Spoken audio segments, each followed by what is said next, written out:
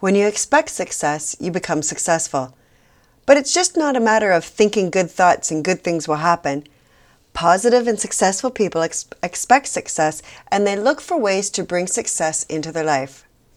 Research shows that high expectations lead people to work harder and commit to problem solving all of the challenges ahead of them. So here are today's hot tips for building resiliency and celebrating International Expect Success Month.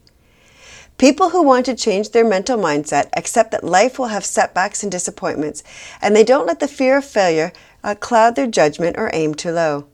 Secondly, they build their resiliency by seeing that setbacks are only temporary.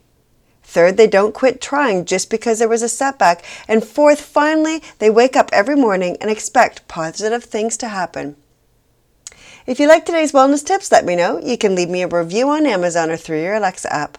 Looking for more tips to build your resiliency? Look for my book on Amazon called Stress Out: 52 Weeks to Letting More Life In.